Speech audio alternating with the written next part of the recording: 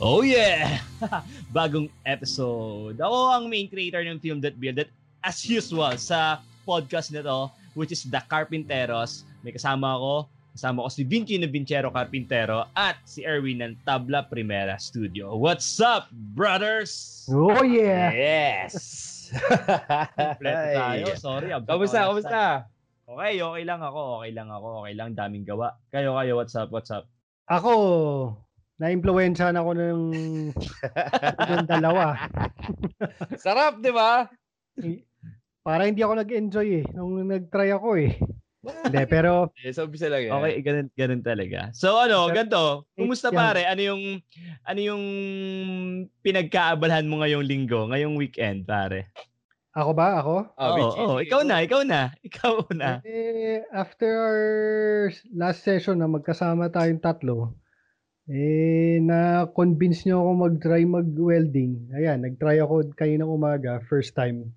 Parang sablay Hindi naman siya parang glue gun, Daniel Iba Hindi, kasi dapat pag magsa-start, at least meron kang katabing marunong. Mm-hmm. Parang binulutong yung ginawa ko Hindi pare, yun naman at least it gets you started. Kasi ang kulang na lang talaga pare sa'yo, yung proper settings. Yun lang yun. Pag nakuha mo yung proper settings, yung proper na timpla, yung bulubulutong na yon, mawawala na yon. Either yun nga sabi ko kanina, kaya siya para napatong lang siya sa metal, either mahina talaga yung amps o kaya mabilis yung wire speed mo. Hindi ako familiar doon sa knobs ng Lotus gasless Pero makukuha mo din yan. Well, actually may nakita ako mga tulo tapos akala ko natutunaw ko na yung bakal. And actually, I feel like natunaw ko talaga siya kasi nung tumulo, parang nagkaroon ng butas So akala ko masyadong mataas. Di ba pag natutunaw na yung bakal yung tumutulo, ibig sabihin masyado na malakas? Oo, hindi. Masyado ko nakababad. Pagka... babad ang mali. Pagka lumalaglag na yung tunaw mo, yung weld mo, ibig sabihin, mabagal yung andar mo. Mm-hmm. O kaya, mabilis yung wire speed.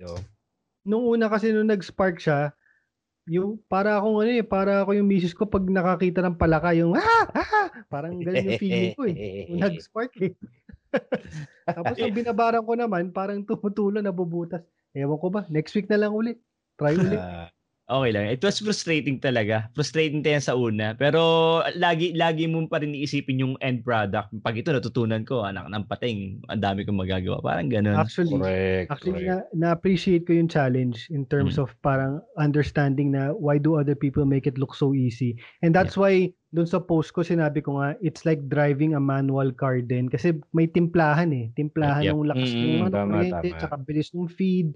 Tapos isasabay mo pa yung paghagod mo. So it's three different things na kailangan you have to find your sweet spot. So I can appreciate how it's interesting. 'Di ba yung sa chat natin kanina nagtatanong ka, sabi ko sa iyo, less is more. Kasi the more na bubugbugin mo ng weld yung piece mo, the more na marami kang trabaho na pag-grind. Oo nga 'Di ba? Kaya nung sinend ko sa iyo yung sample, parang tak lang tapos grind pero malinis, 'di ba? Parang isang yun ang gusto ko bakal i-try. na rin siya.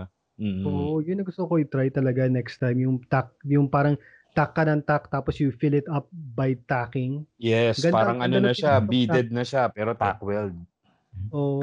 Siguro ayun, malakas yun. Siguro Vinci, ang kailangan mo talagang unahin muna yung kahit mag-tack ka, basta yung lapat na lapat ba yung beads mo, kahit isang tack lang.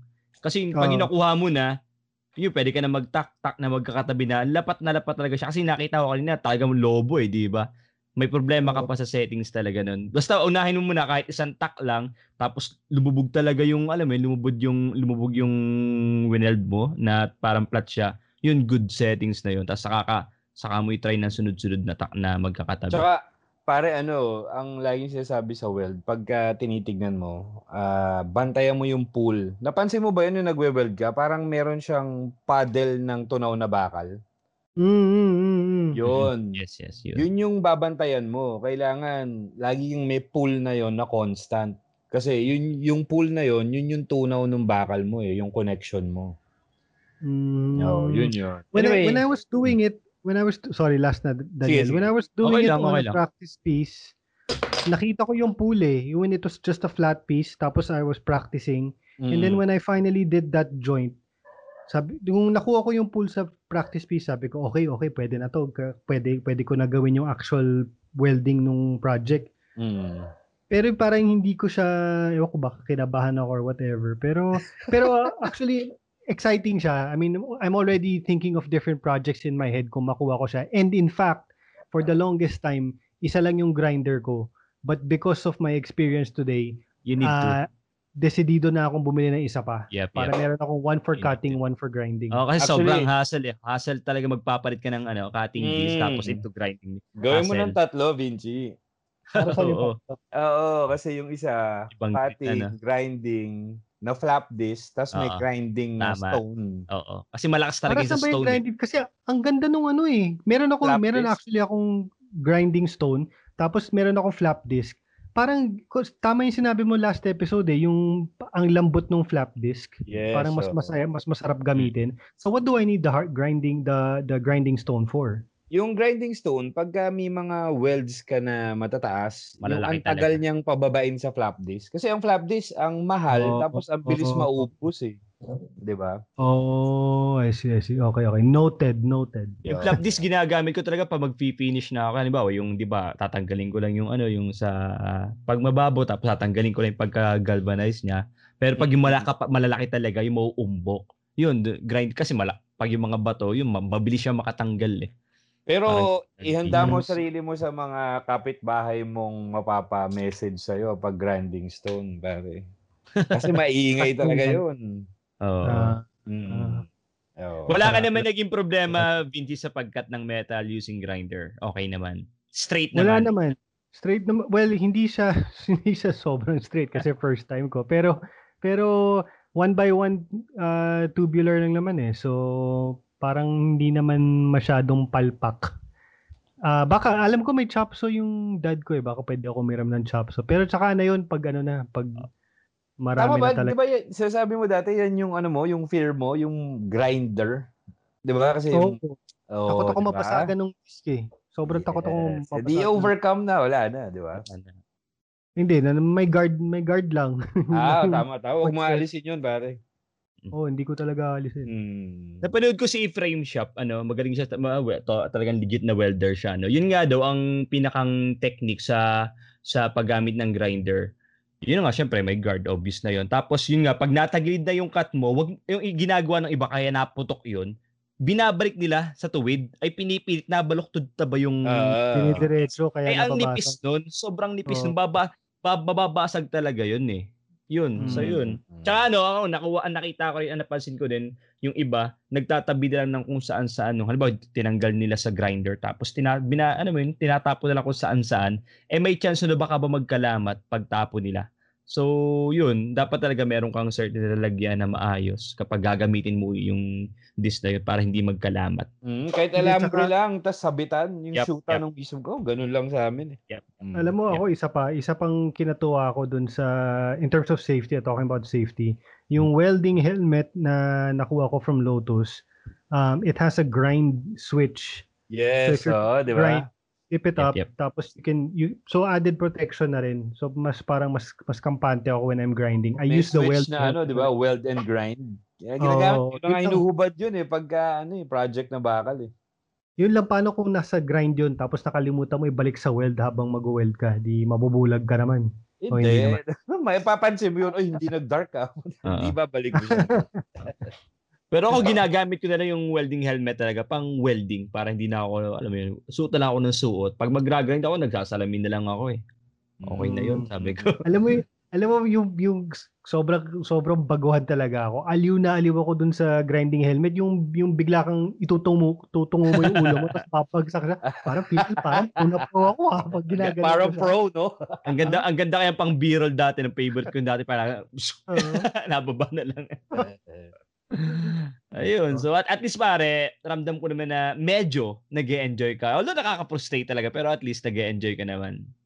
Mamaya pag-usapan natin yung mga finishing ng bakal kasi marami akong tanong dyan. Yan yung ating main topic sa ngayon But for the meantime, what are you working on, Erwin? Ako, yung tindahan na Shopify, grabe. Ang hirap. Ang hirap niyang paglaro. Ang hirap na ang sarap. Kasi, di ba, going into production na nga ako. Mhm. So, tapos na yung line namin. Mga 8 SKUs yun eh. 8 different designs. Tapos, i-upload dun sa Shopify para dun yung tindahan. Tapos ayun, inaayos ko na lang yung mismong layout, yung kung ano yung mas catchy tignan. Tapos, kausap ko rin si Lito kagabi na humingi rin ako ng advice kung paano yung magiging process. Dapat pala naka-tie up na yung logistics mo para pag check out talaga ng kliyente, wala ka na intindihan, hindi mo nakakausapin yung kliyente, di ba? On top of that, yung shop, patapos na rin, konting-konti na lang. May ginagawa akong parang photo wall area, yung industrial, parang fake concrete panels. Ayun pare, nakita ko sa may di na ni Mrs. mo yun ano. May nabibili talaga nung fake concrete panels niyo kasi nakikita ko sikat yung mga parang industrial wall na talagang parang semento lang eh. So ibig sabihin talagang dinikit mo lang siya. Hindi, ano yun, pare? Wall. Kaya faux yun, parang peke. Kasi, ginrinder namin yung mga hugis na yun. Tapos, tsaka namin pinahiran or inaplayan ng skim coat na gray para magmukha siyang concrete finish. Nice. Ang ganda. Sikat ngayon yun eh. Pero, okay naman. Tapos na yung photo studio mo. Kanina tapos na yung kisame, tapos na yung wall, i-sealer na lang bukas yun. Tapos flooring na lang, yun na lang. Para talagang lahat ng product, alam mo yung di ba pag may product studio ka or papa-product shot ka sa photographer, di ba merong roll down na, ano ba yung backing na tawag doon? Yep, background, backdraft. Oo, parang ganun, di ba? So yung sa akin, yung mismong pader na yun. Kumbaga, ang gusto kong mangyari o yung itsura ng bawat picture ng produkto is ma-visualize nung bibili, ay okay, gantong setup yung gusto kong gawin. Hindi yung parang in your face na white background product, parang gano'n, di ba? Ganda. Instagram worthy pa. Parang gano'n yung Suwabe. hinahabol ko, parang ganyan. Oh, good. Ganda na excited. Nakaka-excite tingnan yan. Pero nag-hire ka ng photographer, di ba sabi mo bibili ka ng camera para ikaw na yung mag-shoot? Or nag-hire ka na? Oo, bibili talaga ako. Pero meron ng dalawa akong pinagtanungan or in-inquiran. Ang bala ko, di sa photoshoot day, tapos may camera na rin ako, di kada shot niya, shot na rin ako sa gilid niya. Tapos titignan ko kung okay. Tapos kung pwede, di ba, share niya ng konti yung kung paano yung tamang angles. Kung masusulitin ko yung bayad niya nung araw na. Oo. Magpa-tutorial ka na rin when it comes to composition. Composition lang talaga ang kailangan mo dyan. Kaya mo yan. Lighting, lahat. Ayun.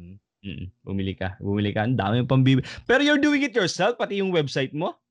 Ikaw na rin, yung Shopify. Ako rin, pare. Okay. Lahat talaga. Kasi, alam mo bang web developer ako?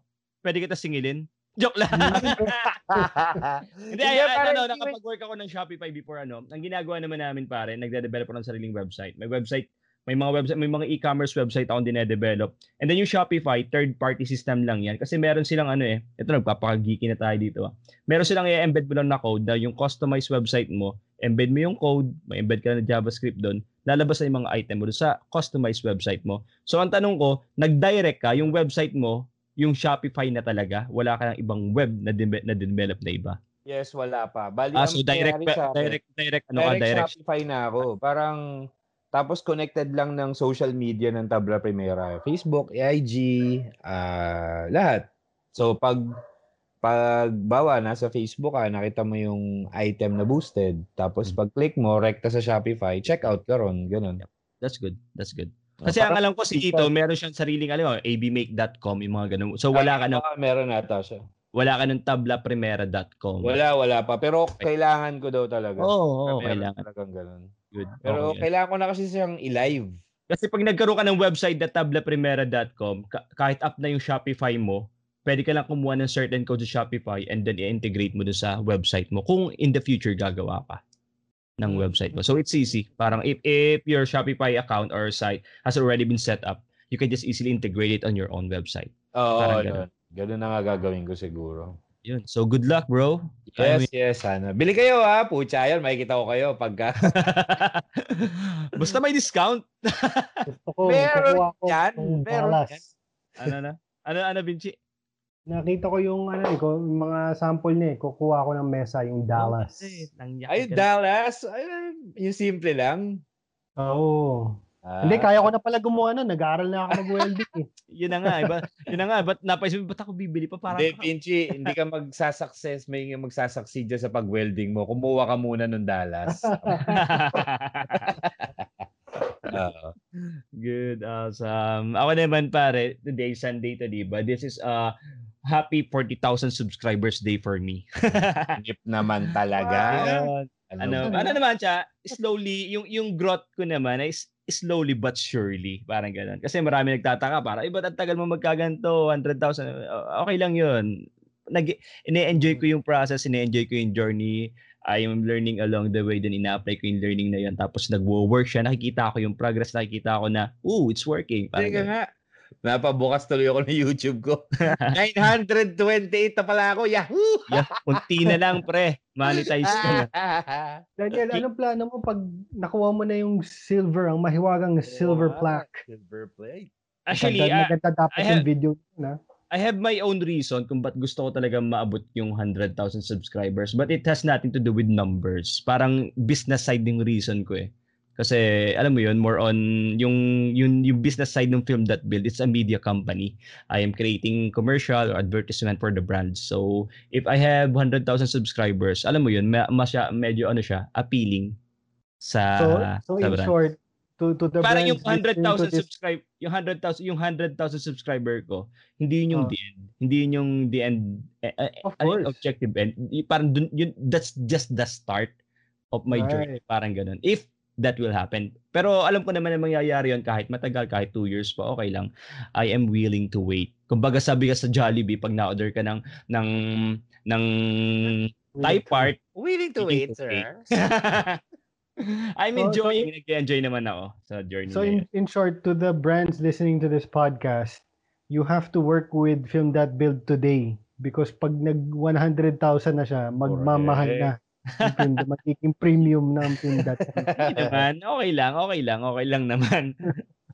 Tsaka naman, pili-pili pa rin naman yung brands na nakikipag-work ako. Although marami sa akin nakikipag-coordinate, pero hindi ko pa rin naman tinatanggap lahat. Tsaka ayaw ko talaga ng stress eh. Alam mo naman ako, takot ako sa stress. Sobrang Sumubok na kayo sa Sumubok na kayong magsumulat sa mga foreign products sa mundo? Ako hindi. Although may mga foreign akong company nagre-reach out sa akin, yung Banggood, ay hindi nag-know naman ako. Sabi ko no. Hindi, alambawa ano ba yung kalaban ni Craig, yung kulay pula? Minecraft. Hindi. Meron din siyang parang Woodpecker.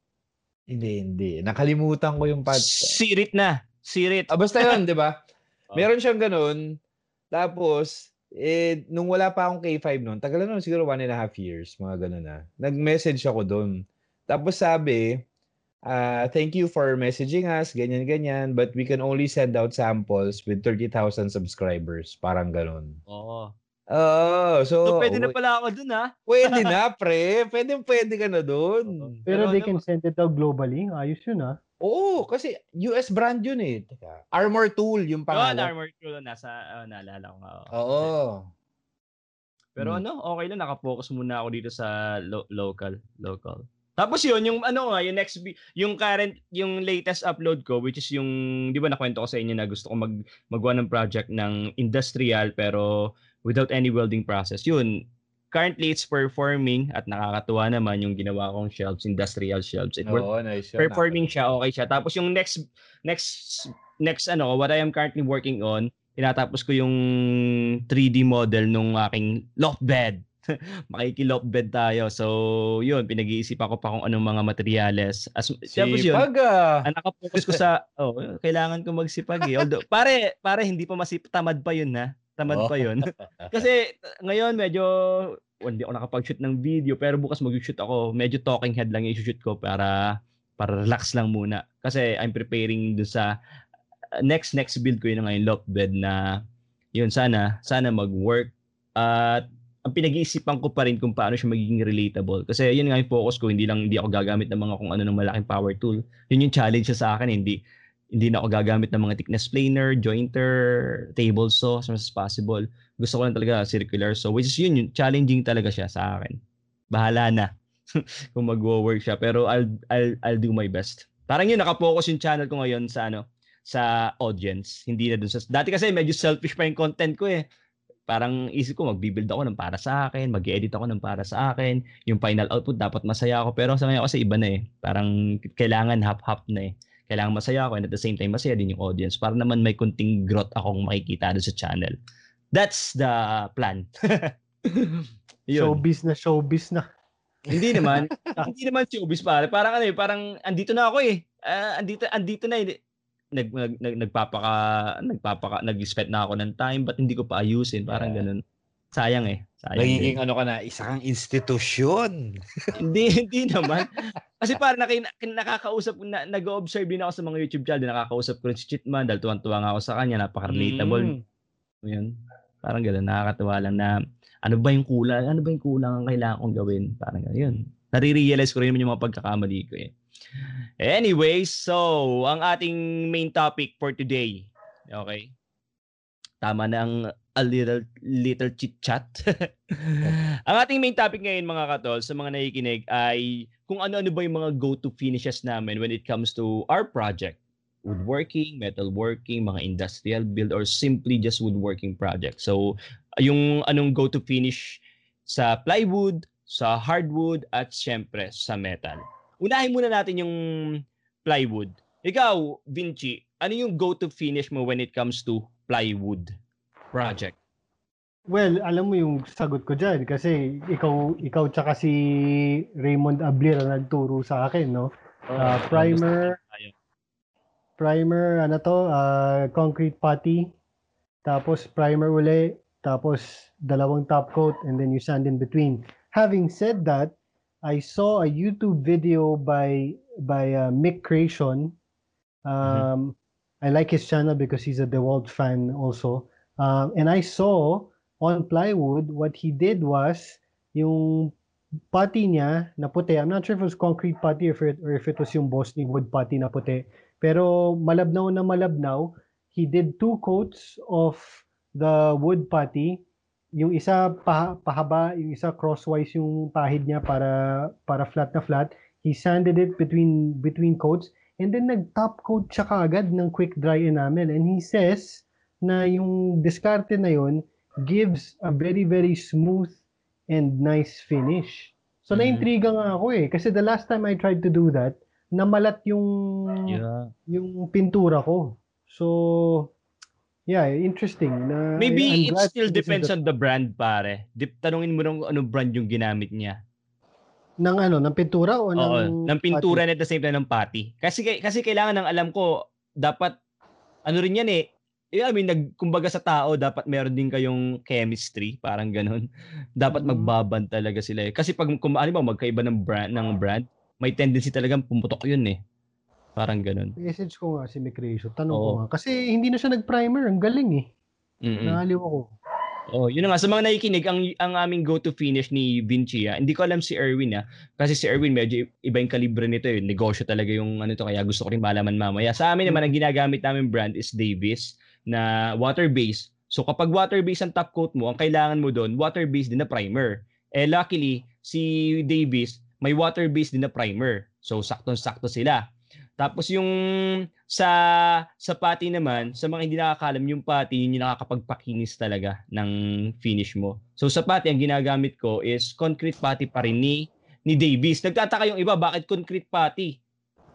Na ay pang simento yun. Kasi guys, dahil nga kung ang top coat mo is water-based, ang primer mo water-based, dapat yung putty mo water-based din. Dahil sabi ko nga kanina, dapat yung finishes na yun, isang type lang. Kung lacquer ka, alam mo yung kung oil-based ka. Kapag nagsimula ka sa water-based, dapat lahat ng ipapatong mo dyan, water-based. Yun yung para sa akin So nag-stick out, yun talaga yung go-to finish ko, water-based. Kasi nag-try ako dati ng oil-based ni Boysen. Wala, sobrang baho. Tapos ang tagal ang tagal pang matuyo. So as a DIYer, tapos may bata pa ako, nag-stick na lang ako sa kung painted finish yung plywood ko ayun nga, nag-Davis ako na water base. Pero interesting yung shinare ni Vinci kanina na yung kay My Creation nga, which is really a good guy. I am also a fan of his channel. Nagsisimula pa lang pero sobrang daming values na dinadrop na. Tsaka nagkwentuhan din kami minsan ni My Creation, which is okay. Ayun na nga, siguro kailangan nating Vinci malaman kung anong brand yung ginamit niya. Kasi kung wala kang primer, na ang alam ko, ang primer siya yung nagpapadikit ng pintura dun sa surface niya. So kung walang primer, para yung durability ba niya? Alam mo yun yung tanong sa isip ko pag ganun. So ikaw, Erwin. Podcast to, may message ko siya. Yep. Ikaw, Erwin, ano yung go-to finish mo sa plywood? Pag plywood, usually pag plywood kasi sa amin painted eh. Oo. Mabihira kaming mag-natural finish ng plywood unless backing siya ng let's say console, ganyan. Or backing ng drawer. Doon lang kami nagpa-plywood eh. Pero pag painted, lacquer type kami. Bali, lacquer patty, tapos babatakan namin yun.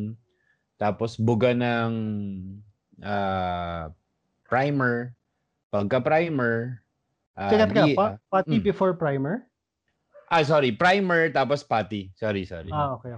Primer tapos lacquer patty, tapos liha, tapos top coat na. Lacquer type lahat ng ano yun? Lacquer type lahat. Tapos, tip ko nga pala, pag magla-lacquer kayo tapos white ang gagawin yung finish. Kasi usually yan, di ba? Pagka bugan nyo ng kulay nyo, bawa white, di ba? Tapos gusto nyong i-top coat na clear. Doon sa mga hindi nakakaalam na listeners natin, ang ginagamit doon, wag yung clear gloss lacquer. Ang gamitin nyo, yung water white lacquer. Water white. Kasi yung water white, parang, ano ba, engineered siya to retain the whiteness kahit tumagal. Kasi yung clear gloss kasi, pag binuga mo, naninilaw yon over time. Eh. Oo. So, yung water white, yung sa oil base ni Boysen, yung kauna-una kong cabinet, kitchen cabinet, yun yung ginamit ko, naninilaw siya, yung oil base nila. Ano siya, yung clear gloss? Wala akong tinap coat na yung as in yung clear na parang ano. Wala yun talagang kung ano yung QD top coat ni Boysen, yung glossy niya. As in yung hindi ko lang kung may term sila dun eh. Basta ganun, naninilaw siya. Yun nga, tama ka dun. Pero Erwin, I just wanna clarify. You said you do primer, putty, and then top coat na agad. You don't do primer, putty, primer? Hindi na ako nagpa-primer. Rekta na yun. Kasi makinis na yun eh. Kumbaga, yun na yung pinaka final layer bago ka mag-top coat eh. Pero dapat yun, pag niliha mo, sisilipin mo yun kung mayroong mga bumps, kung may waves, ganyan. Ayan. Tapos pag I've never used lacquer, ano ba siya? Maamoy siya? Is that maamoy pare. Hindi siya pambahay, hindi siya kailangan meron kang space or at least open space na hindi rin mabibwisit yung mga kapitbahay mo. Ang reason kung ba't ayaw ko rin ng lacquer, hindi siya pwede sa sa baby roller na foam. Ayaw ko talagang mag-spray eh. Sobrang messy niya. Tsaka tamad ako maglinis. Kaya I always go with water base. Pero kung talaga sa negosyo. Nag-enjoy ka. Daniel, akala ko nag-enjoy ka sa spray. I enjoyed pare. Maganda yung result. Okay. Ang hindi ko pinag-enjoy yung paglilinis. Yung prep. Oo, yun. Pero yung when it comes to final output, sobrang solid, napakaganda. Ay kaso, nakakatamad maglinis kasi in every coat noon talaga nililinis ako kasi baka natakot ako baka magbara eh. Alam mo yun.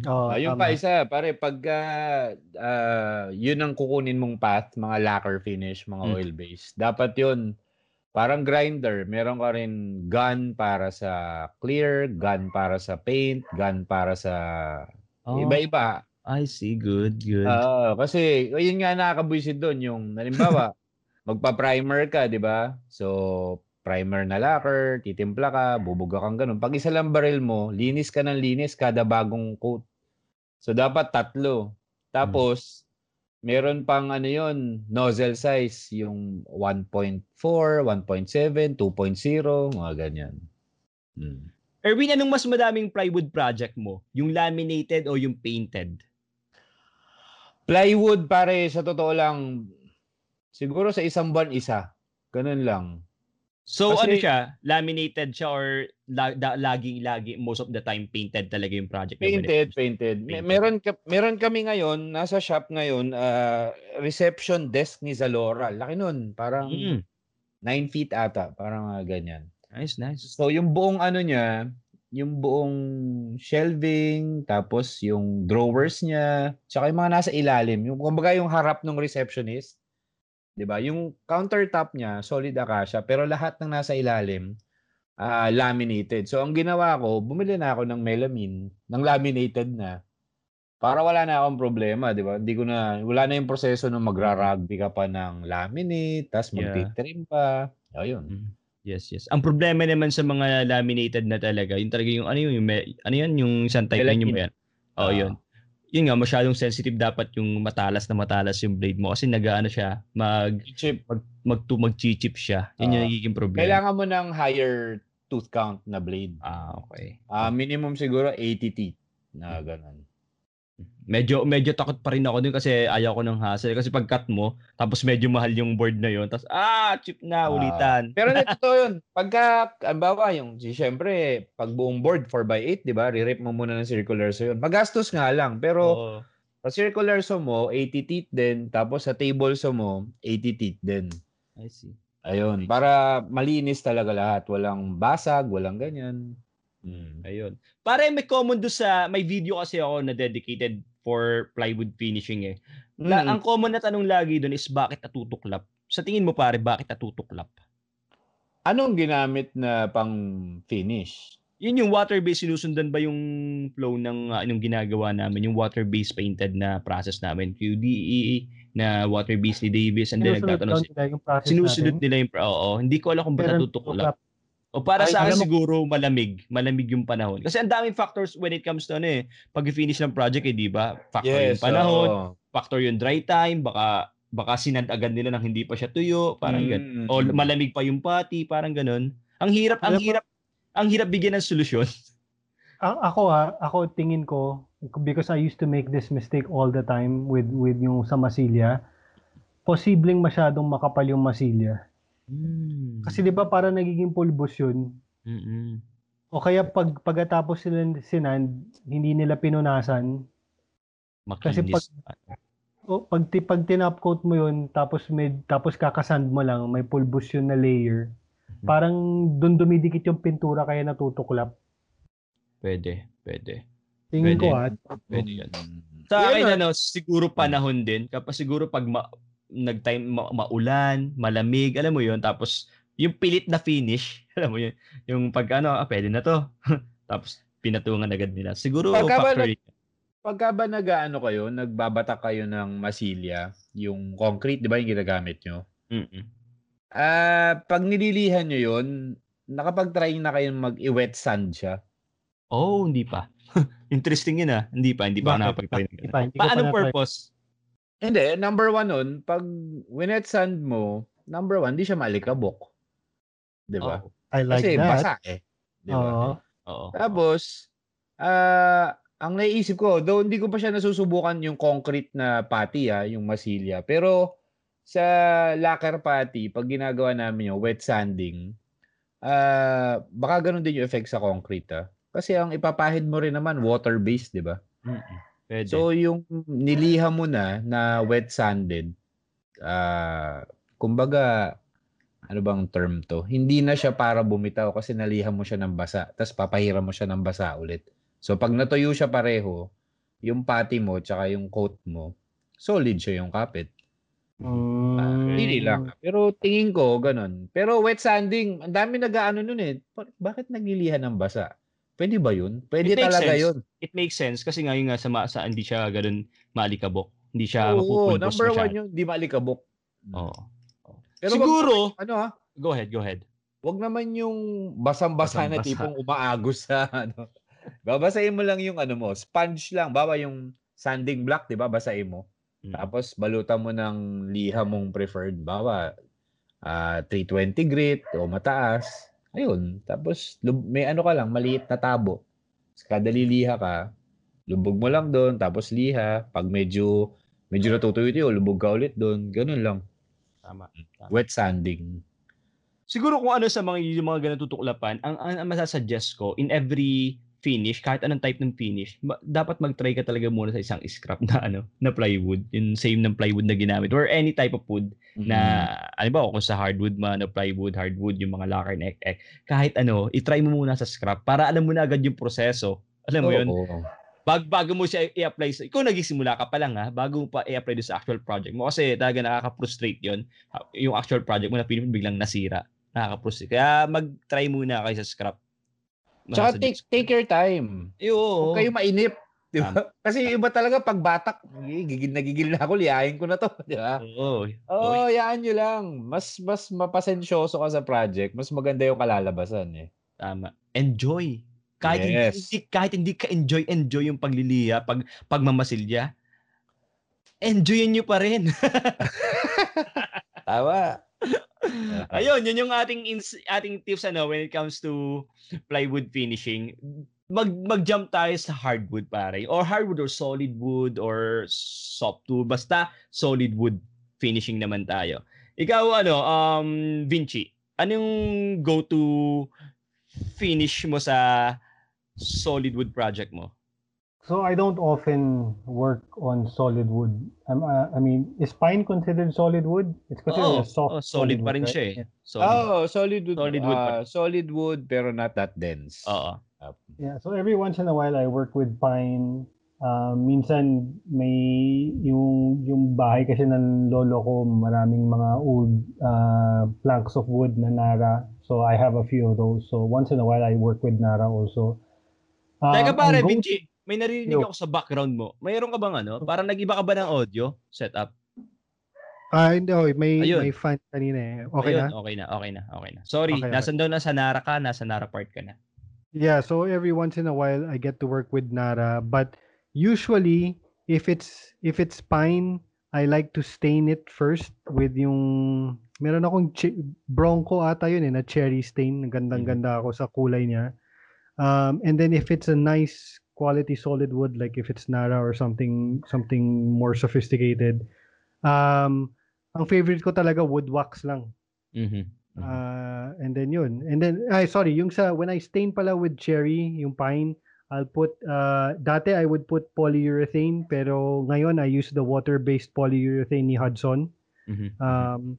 And then if it's a Nara or something na expensive, I like using just wood wax.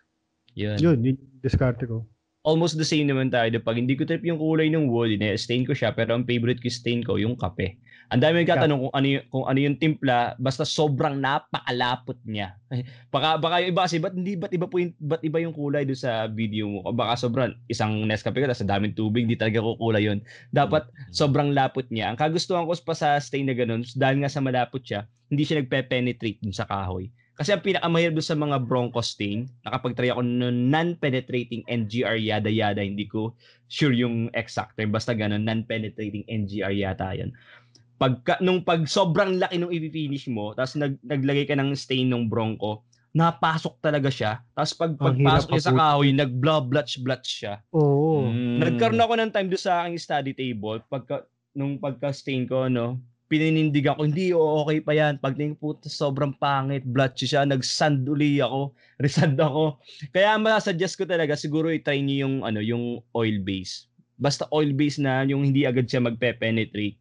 Sabi ng iba maganda, but maganda yung mga penetrating, pero para sa akin yung wag siya magse-settle muna siya sa ibabaw, saka mo siya hahagulin, mas okay yon. Yung iba ang ginagawa siguro, yun yung reason behind that, na inuuna nila yung anong tawag dito? Primer, yung sealer. Kaya siguro sanding sealer muna bago yung stain. Yun siguro yung reason kung ba't nila ginagawa yung para hindi agad siya mag-penetrate dun sa kahoy. Kasi ang hirap talaga niyang hagudin eh. Well anyway, yun nga, yung ang akin namang ang go-to finish ko dahil nga ako sa water-based gayaw, dahil ayoko nga ng mabaho. Lagi naman hindi na ako nag-sealer kasi nga wala akong makitang sealer na water-based. Dahil nga kapag nag-top coat ka ng water-based, dapat yung sealer mo water-based din. Yun yung pagkakamali ko dati na hindi ko pa talaga alam kung nag-explore ako eh. So dahil nga sabi nila, kailangan meron kang sealer, after ng sealer, top coat. So ang pinili ko top coat dahil nga ako'y lagi nagamit ng foam na brush, na roller. yung Hudson na timber coat. Tapos, kailangan daw ng sealer. So, nagbili ako ng sealer. Ay, ibang brand. Ay, lacquer type din. Ginawa ko to dun sa aking, sa aming crib. So, tapos na, ang daming singitan nun. Okay na. Pag-apply ko nung top coat ko, hindi siya kumapit. Sobrang bagsak talaga yung mundo ko. Silihan na naman ako. Ayun pala, nabasa ko dun sa Hudson, hindi mo na kailangan ng sealer. Kasi yung first coat niya, nagse-serve siya as sealer. So Daniel, kung mag oil-based stain ka, hindi mo pwede gamitin yung Hudson water-based polyurethane. Yap, yun pa yung question ko Hindi din. pwede. Yung pa yung question ko na hindi ko pa rin alam kung magwo-work siya. However, ang napapansin ko sa mga stain, after mo siyang mapahid, sobrang gaspang pa rin niya. Oo. So feeling ko, kakapit pa rin siya. Ewan ko we all need to try it. Alam niyo, mag-experiment tayo. Pero sa stain na napapansin ko talaga, lahat ng stain na nagamit ko na, after nun mag-settle down sa kahoy, pagkapa mo, kahoy pa rin siya. Unlike sa sealer, pagkapa mo, wala na, madulas na siya. Tama ba? So parang hindi talaga siya kakapit. So para sa akin, kapag nag-oil base ka ng sealer, feeling ko hindi ako sure kakapit pa rin yung water base na top coat ng Hudson timber coat. Tapos yun nga, pag tinatamad na ako mag-finish talaga at maliliit naman yung piece na ginagawa ko, currently, ang ginagawa ko na, yun na nga, nagwawax lang ako yung beeswax na nabili ko sa Tools for Wood. Okay naman siya. Papahiran ko na lang dahil hindi naman siya ganun lagi na tatama na kung ano. Di pahiran ko na lang pag, alam mo yun, nawawala na yung finish niya. Oo, tsaka, yung mga low traffic furnitures, ba, bedside table, coffee table, mga ganyan. Pwede na yung beeswax. Wala nang problema yun. Pero, yung mga kailangan mo hard finishes, doon ka sa mga dining table. Yun ang mga kailangan na medyo polyurethane, mga ganyan. At doon ka napapasok, pare. Sa mga type na talagang business-worthy na furniture. Hindi, pare. Ito, ang dami kong masishare dyan. Hindi lang sa business Ito yan Lagi ko naririnig yan yung tanong na yan sa mga listeners natin, pati sa Facebook, sa mga groups. Ano ba talaga dapat ang unahin? Sealer o stain? Sealer, ang daming haka-haka, di ba? Ang dami, madalas tinatanong yan. Oo. Alam mo, may sinubukan ako. Nakuha ko rin tong tip na to Pagka kayo mag-oil base, tas lacquer base, di ba? Sealer na lacquer base, tapos oil base na stain. Para hindi magtalo utak nyo, paghaluin nyo na. Paghaluin nyo Nagmi-mix yan? Nagmi-mix? Pwede siyang nagmi-mix yan. Nagmi-mix yan, pare. Maniwala ka. Ihalo mo yung stain sa sealer. 'Di ba? Mix mo lang talaga. Lalagyan mo rin ng thinner yan, 'di ba? Makikita mo yon uniform ang kulay nun. Kung magbubuga ka. Oo nga, no? Tsaka mo ibuga. Ang ganda ng finish niya. Kaso lang, mag-ingat ka lang. Dapat yung buga mo, uniform yung takbo. Kasi pagka halimbawa, bumuga ka na, di ba? Tapos bigla kang napatigil ng konti. Yung tinigilan mo ng konti na yun, magda-dark yun. Oo. Nag-bloblat siya, no? Para kang nagpipintura kasi. Pero sealed and stained na yun. One pass, di ba? Oo. Wala yung problema. Paano kung hindi ka magbubuga? Pwede ba i-brush yun? Or kung hindi ka magbubuga, pare, hintayin natin yung product ni Davis. Balita ako sa kaibigan kasi yung kaibigan ko para siyang promoter ng Davis. Maglalabas si Davis ng top coat na may kulay na. Na parang may kulay na siya, tapos may top coat na siya. Water-based pa. Merong niyan. Actually, narinig niyo ba si Levernici? Ay, hindi pa. Yan Yan yung go-to finish ni Lito sa lahat ng mesa niya. Tapos, pinuntahan na ako niyan way back 2018, 2019 doon sa lumang shop ko. May tinesting siya. Tapos ngayon, dito na sa production ko, yun na yung gagamitin ko. So nag-sample siya ulit. Pare siya, twice siya ng presyo ng Boysen. Pero single application sealer, single application polyurethane. So tipid pa rin. Yes, unlike ng Boysen, 2 to 3 applications kami ng sealer, tapos 2 applications ng clear coat, ganyan. Tapos para iba. Yung yan, hindi ko to sponsor walang kahit sinishare ko lang. Yung polyurethane niya, merong level of sheen or shine. May 5%, 10%, 25, 50, 75, tsaka 100. Full gloss. tas merong matte finish, yun yung 5%. So, Water-based din yan? Hindi. Lacquer-based. Kasi lagi kami, sorry, nakat ko yung tanong ni Vinci kanina. Sige. Maganda yung tanong ni Vinci kanina na medyo nakat ko lang, sorry Vinci. Paano para yun kapag nagamit ka ng lacquer? Kasi alam ko mas mura talaga ang lacquer type kaysa sa water-based Ay, hindi kami nagamit ng spray ni Vinci Kaya paano siya para i-apply kung brush lang o roller ang gagamitin mo na smooth pa rin yung kalalabasan niya? Yun ba yung magiging tanong mo sana, Vinci? Hindi, yun nga. Kasi sabi ni Erwin, ipaghalo daw, tapos kung ibubuga. So, ang question ko, paano kung hindi ko siya ibubuga? Paano Ganito gawin niya. Pagka, syempre, hindi kayo pwede mag-foam, di ba? Tunaw sa lacquer. Tunaw. Ang gagawin nyo, yung baby roller, may nabibili nun yung para siyang super fine na yung pagka-cotton niya. Pero pag sa ordinary hardware naman, ang ginagawa namin nun, binabarbero namin o ginugupit namin yung cotton niya. Hanggang para siyang maging parang maiigsi na yung balahibo ng cotton, parang ganon. Kasi ang problema sa cotton, pagka nilacquer mo, tapos out from the package, di ba? Tapos nilubog mo na sa lacquer, tapos iro-roller mo na. Nagbabalahibo yun May naiiwan. Kaya ginagawa namin, ginugupit namin yun. Parang binabarbero siya. Ganyan. Okay. Gano'n siya kanipis pare? Mga ilang dapat? Wala sukat. Basta kailangan, pagka hinagod-hagod mo siyang ganun, wala na siyang balahibo. Okay. Try ko yan. Tapos, yun ang iro-roller mo. Gusto mo, sealer, di ba? Iro-roller mo yung sealer. Pagka roller mo ng sealer, hintayin mong matuyo talaga, tapos isand mo. Liliyahin mo talaga. 2 coats, 3 coats, liha ka ng liha, hanggang makuha mo yung makinis na talaga. Pero pare, ito tip from a furniture artist talaga. Natatandaan nyo si Clifford Espinosa, yung diniscuss ko sa inyo Oo. Parang sobrang eclectic na nung paniniwala niya sa furniture, di ba? Oo. Yan. Ang sabi niya sa akin, di tinanong ko, sir, nagsisealer pa kayo? Syempre naman, naglalakar sealer ako. Sir, ano kayo? Buga, no? Sabi niya, hindi. Ang ginagawa namin dyan, punas. So, cloth talaga. Tapos, dinidiin nila sa kahoy. Yung nirarub nila yung sealer sa loob. Pinapapasok talaga. Yes. Pero siya, cloth. Cloth talaga. Tapos inisip ko, makes sense, di ba? Parang kasi liliyahin mo rin naman Yes, pinapahid mo siya, hindi mo siya niro-roll. Pare, pag nakita mo yung mga furniture niya, ay, nako. Alam mo yung maloof, yung kakaibang upuan na basta highly Oo, sikat yun yung maloof design. Parang ganun yung mga niya, yung mga finish niya. As in, ang kinis na parang niluma ng kakaupo. Alam mo yung kinis na ganun? Pero may finish pa rin siya kahit alam mo yun, luman-luma na parang ganun. Yeah, hindi. Di ba, yung mga furniture natin sa bahay na sobrang tanda na.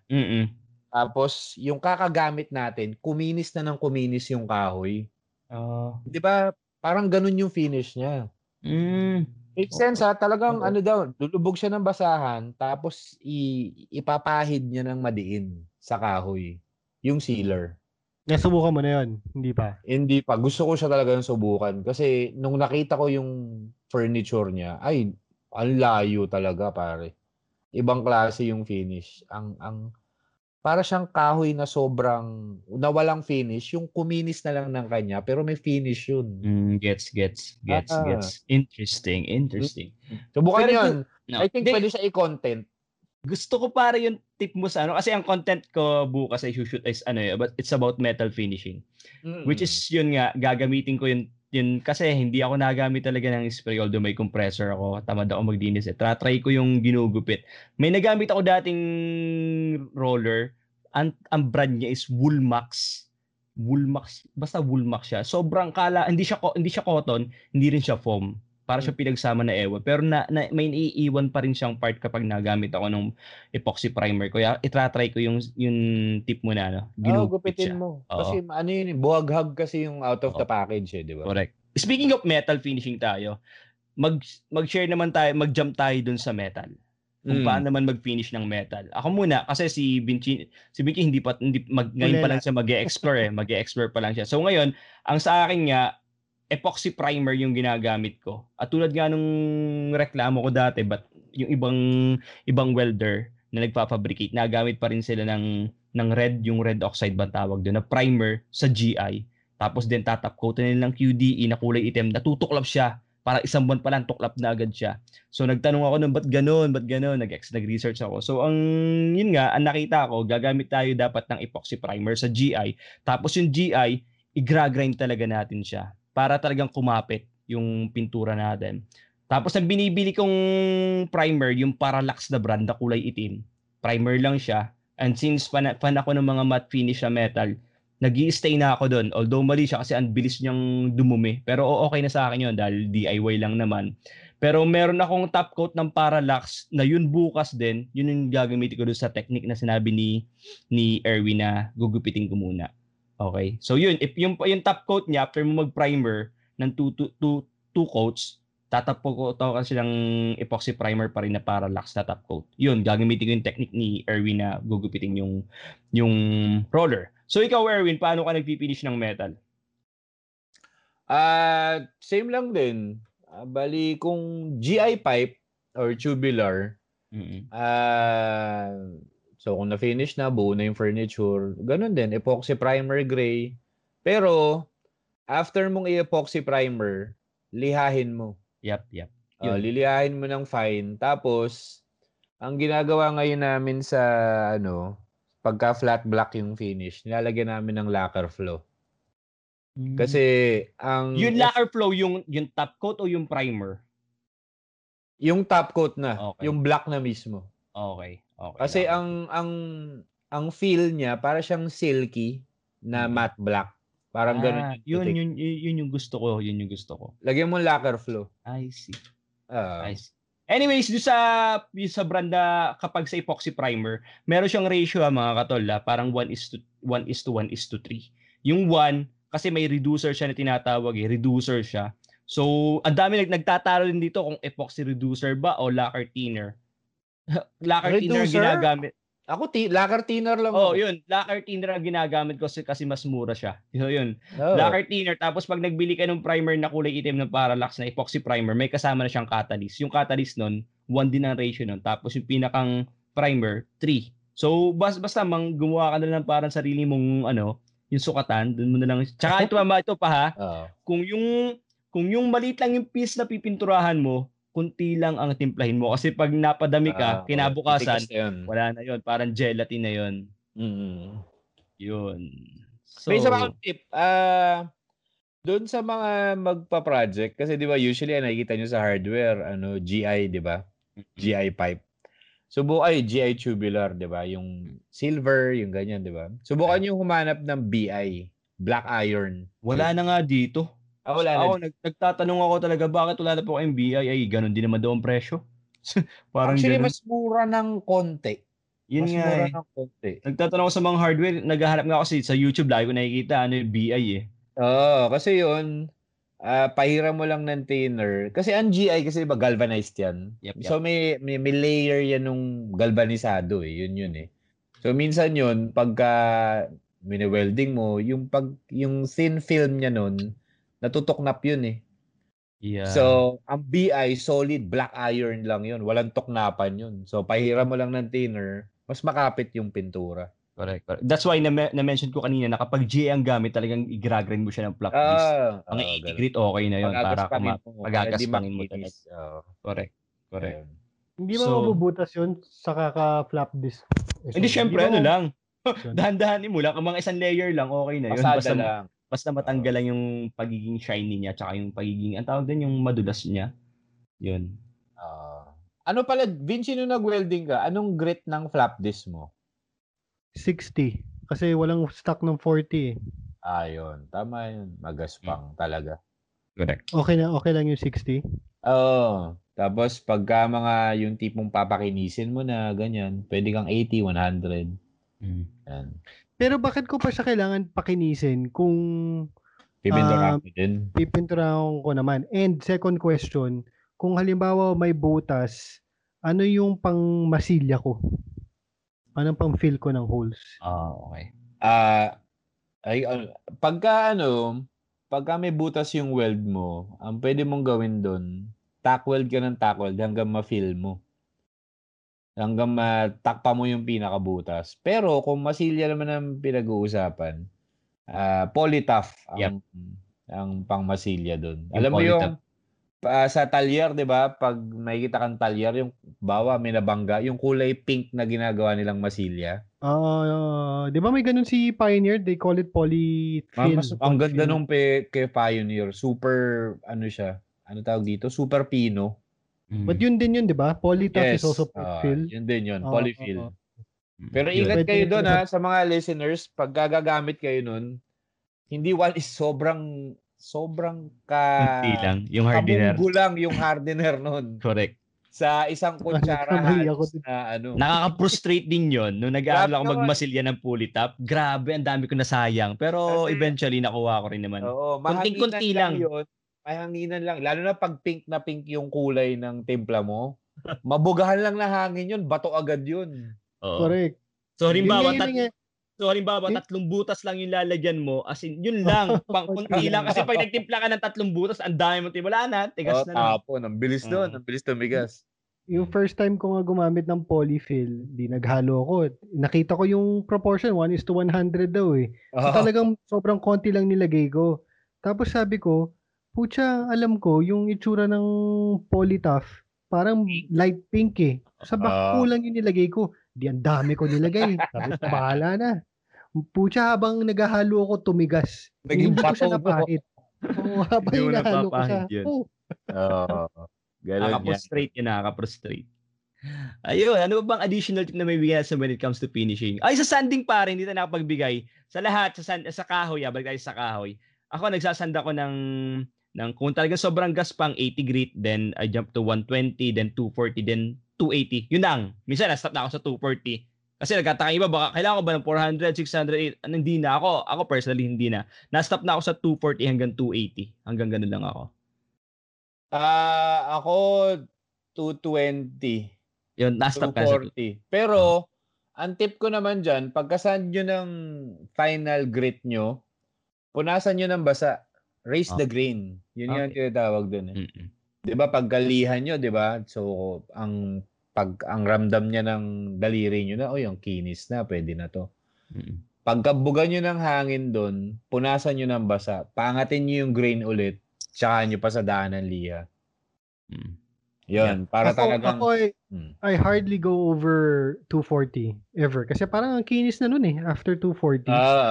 Sobrang kinis na nun. Pero may question ako about yung raising the grain na yan. Kasi I've actually seen that many times on YouTube where they raise the grain before they sand it. Erwin, what happens if you wet it again? Hindi ba it will rise again, the grain? Or hindi na? Ano siya parang, di ba pag niliha mo, so nasa 240 ka na, nililiha mo na siya, di ba? So kung iisipin mo yon, ang mga grain, di ba, parang balahibo na lang yun. Sobrang microliit na, di ba? So nakadapa lahat yun. So pag binasa mo, aangat sila ulit na ganun. Tapos lilihahin mo siya ulit ng isang pasada. So yung mga umangat na yun yung mga hindi masyadong nakakapit sa kahoy nung pagliha mo. So tatanggalin mo yun, tapos liha ka ulit. So yun na yung lapat na lapat. Yun na yung final, kumbaga yun na yung pinakamakinis na kaya ng kahoy na yun. Wala nang loose fibers na micro, kumbaga. Medyo malabo ba? Okay yun. Clear. Yun. Ganun siya. Raising the grain. Itratry ko yun minsan. Wag naman yun din yung lusak, ha? Talagang ano lang. Basang-basa naman yung kahoy. Basta yung punas, ganun lang. Okay. Alam mo, may nakita rin ako sa Facebook. There was a guy, he posted a board. Siguro it was maybe 8 inches wide. Tapos, ang laki ng lundoy. I figure siguro pine yun. Kasi parang palo china eh. So, siguro mga 2 by each. Ang question ko, ang ibang suggestion kasi ng mga tao doon is ilubog daw sa tubig. Tapos, for 24 hours. Tapos, pagtanggal mo daw, clamp it down. Tapos, pag natuyo daw yun, straight na. Have you ever tried doing that, Erwin? Hindi. Never kong sinubukan yun. Yung babasain ulit. Pero feeling ko babalik pa rin yun doon sa dati. Oo, kasi ano yun eh. Yun na yun eh. Yun na yung form niya eh. Kung ano yung itinubo ng puno na yun, imagine mo, puno pa siya, di ba? So, kung yung puno na yun, tumubo ng medyo may kiling sa kanan, yung fiber nun lahat, nakakiling lahat sa kanan. Mhm. So, Mm. kung nagbengkong yun nung nagmill, bumabalik lang. Bawa, di pinutol mo na yung puno na yun, nakabengkong sa kanan, di ba? Tapos ginawa mo ng mga boards. Kung ano yung fiber niya nung nakabengkong siya or nakalean siya sa kanan, yung pa rin yung fiber niya kahit gawin mo na siyang straight boards. Yep. So, pag natuyo siya, yung fiber niya bumabalik dun sa pagkakatubo niya. So, bengkong talaga siyang ganun unless you really mill it. Kaya yung binabasa, hinihiga. Binabasa 24 hours tapos kinaklamp. Siguro kung gagawin mo yon, dapat yung pag-glue upan mo na katabi niya, tuwid na tuwid. Tuwid na tuwid. Yes, yes. Para meron siyang kapitan, kumbaga. Yun na yung magiging platform niya talaga eh. Yes, Pero kung ano pa rin siya, free-flowing pa rin siya, parang hindi siya wala. mag-work. Ganun pa rin yun, ibabalik at babalik yun. Unless super kiln dry na yun. Oo. Alam mo, may naalala na naman ako, and I think Daniel, bagay sa'yo tong project na to. Are you considering doing yung mga kerf bending, yung sa plywood? May naisip kang ganung project? Gusto ko sana i-try. Parang nagiging gitara na, yung lambot, parang nagiging pamaypay na, no?